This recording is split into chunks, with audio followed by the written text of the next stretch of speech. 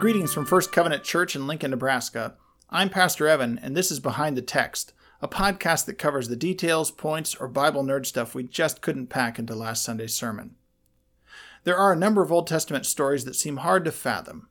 I'm going to guess that topping most lists is the story of Abraham being asked to sacrifice his only son Isaac in Genesis 22. Abraham had really been through a lot by this point in his life. I think Warren Wiersbe says it well. Quote, "At the age of 75, Abraham enrolled in the school of faith. Now he was over 100, and he was still having soul-stretching experiences." Unquote. Yeah, soul-stretching for sure. Without taking a poll, I imagine most people, if asked to sacrifice one of their children for the sake of spiritual growth, would ask for a different method. It's just a hunch. So what's up with Abraham taking God at his word here and following through to the point of nearly killing his only son, the son of promise, the son that would fulfill God's covenant? Abraham followed through because of belief. Abraham believed that God would make good on his promise, his covenant, to make a great nation out of his family line.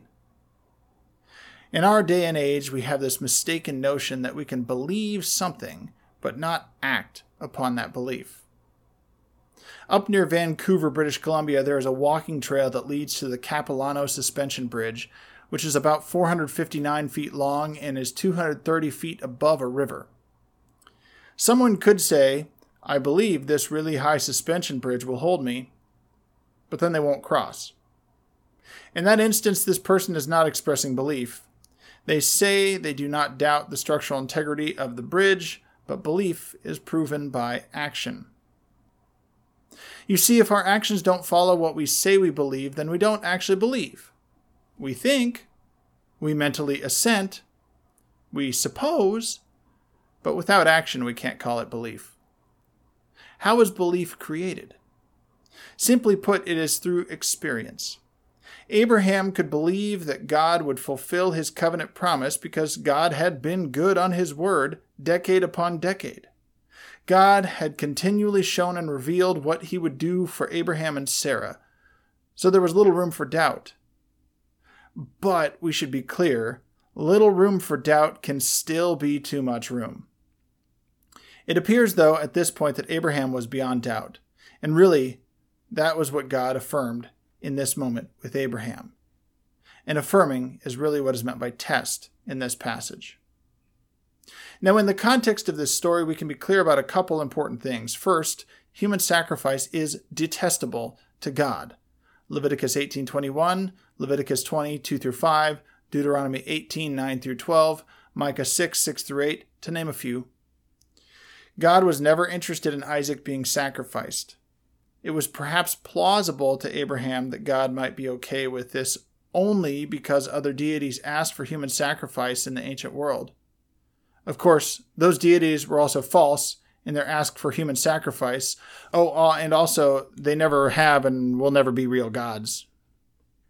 Abraham may have seen or heard of the sacrifice of humans in surrounding cultures, but culture can be wrong. It turns out that the one true God, Yahweh, does not desire this, ever, from anyone.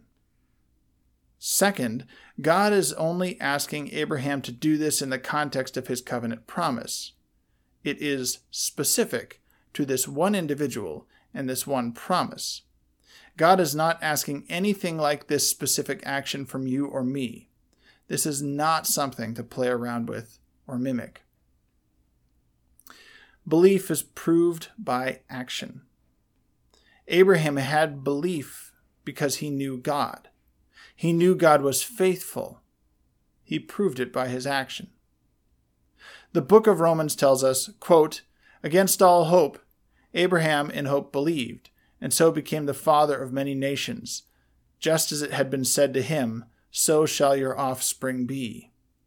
Without weakening in his faith, he faced the fact that his body was as good as dead, since he was about 100 years old, and Sarah's womb was also dead. Yet he did not waver through unbelief regarding the promise of God, but was strengthened in his faith and gave glory to God, being fully persuaded that God had power to do what he had promised. Unquote.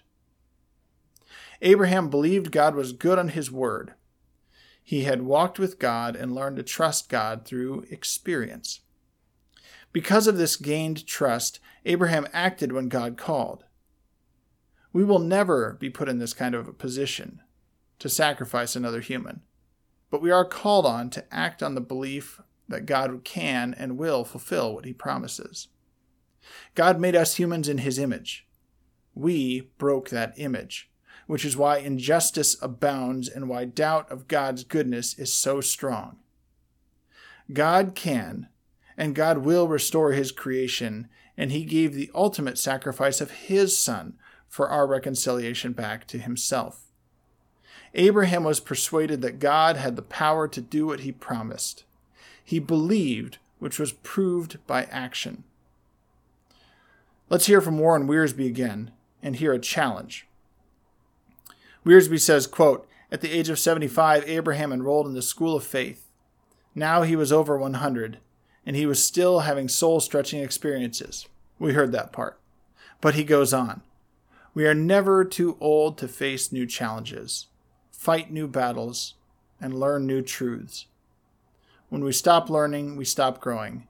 And when we stop growing, we stop living." Unquote. Do you believe God has more in store for you? Action proves belief. Thanks for listening. If you like what you hear, subscribe to the podcast so you can continue to hear more content like this, and share this episode with a friend if you would.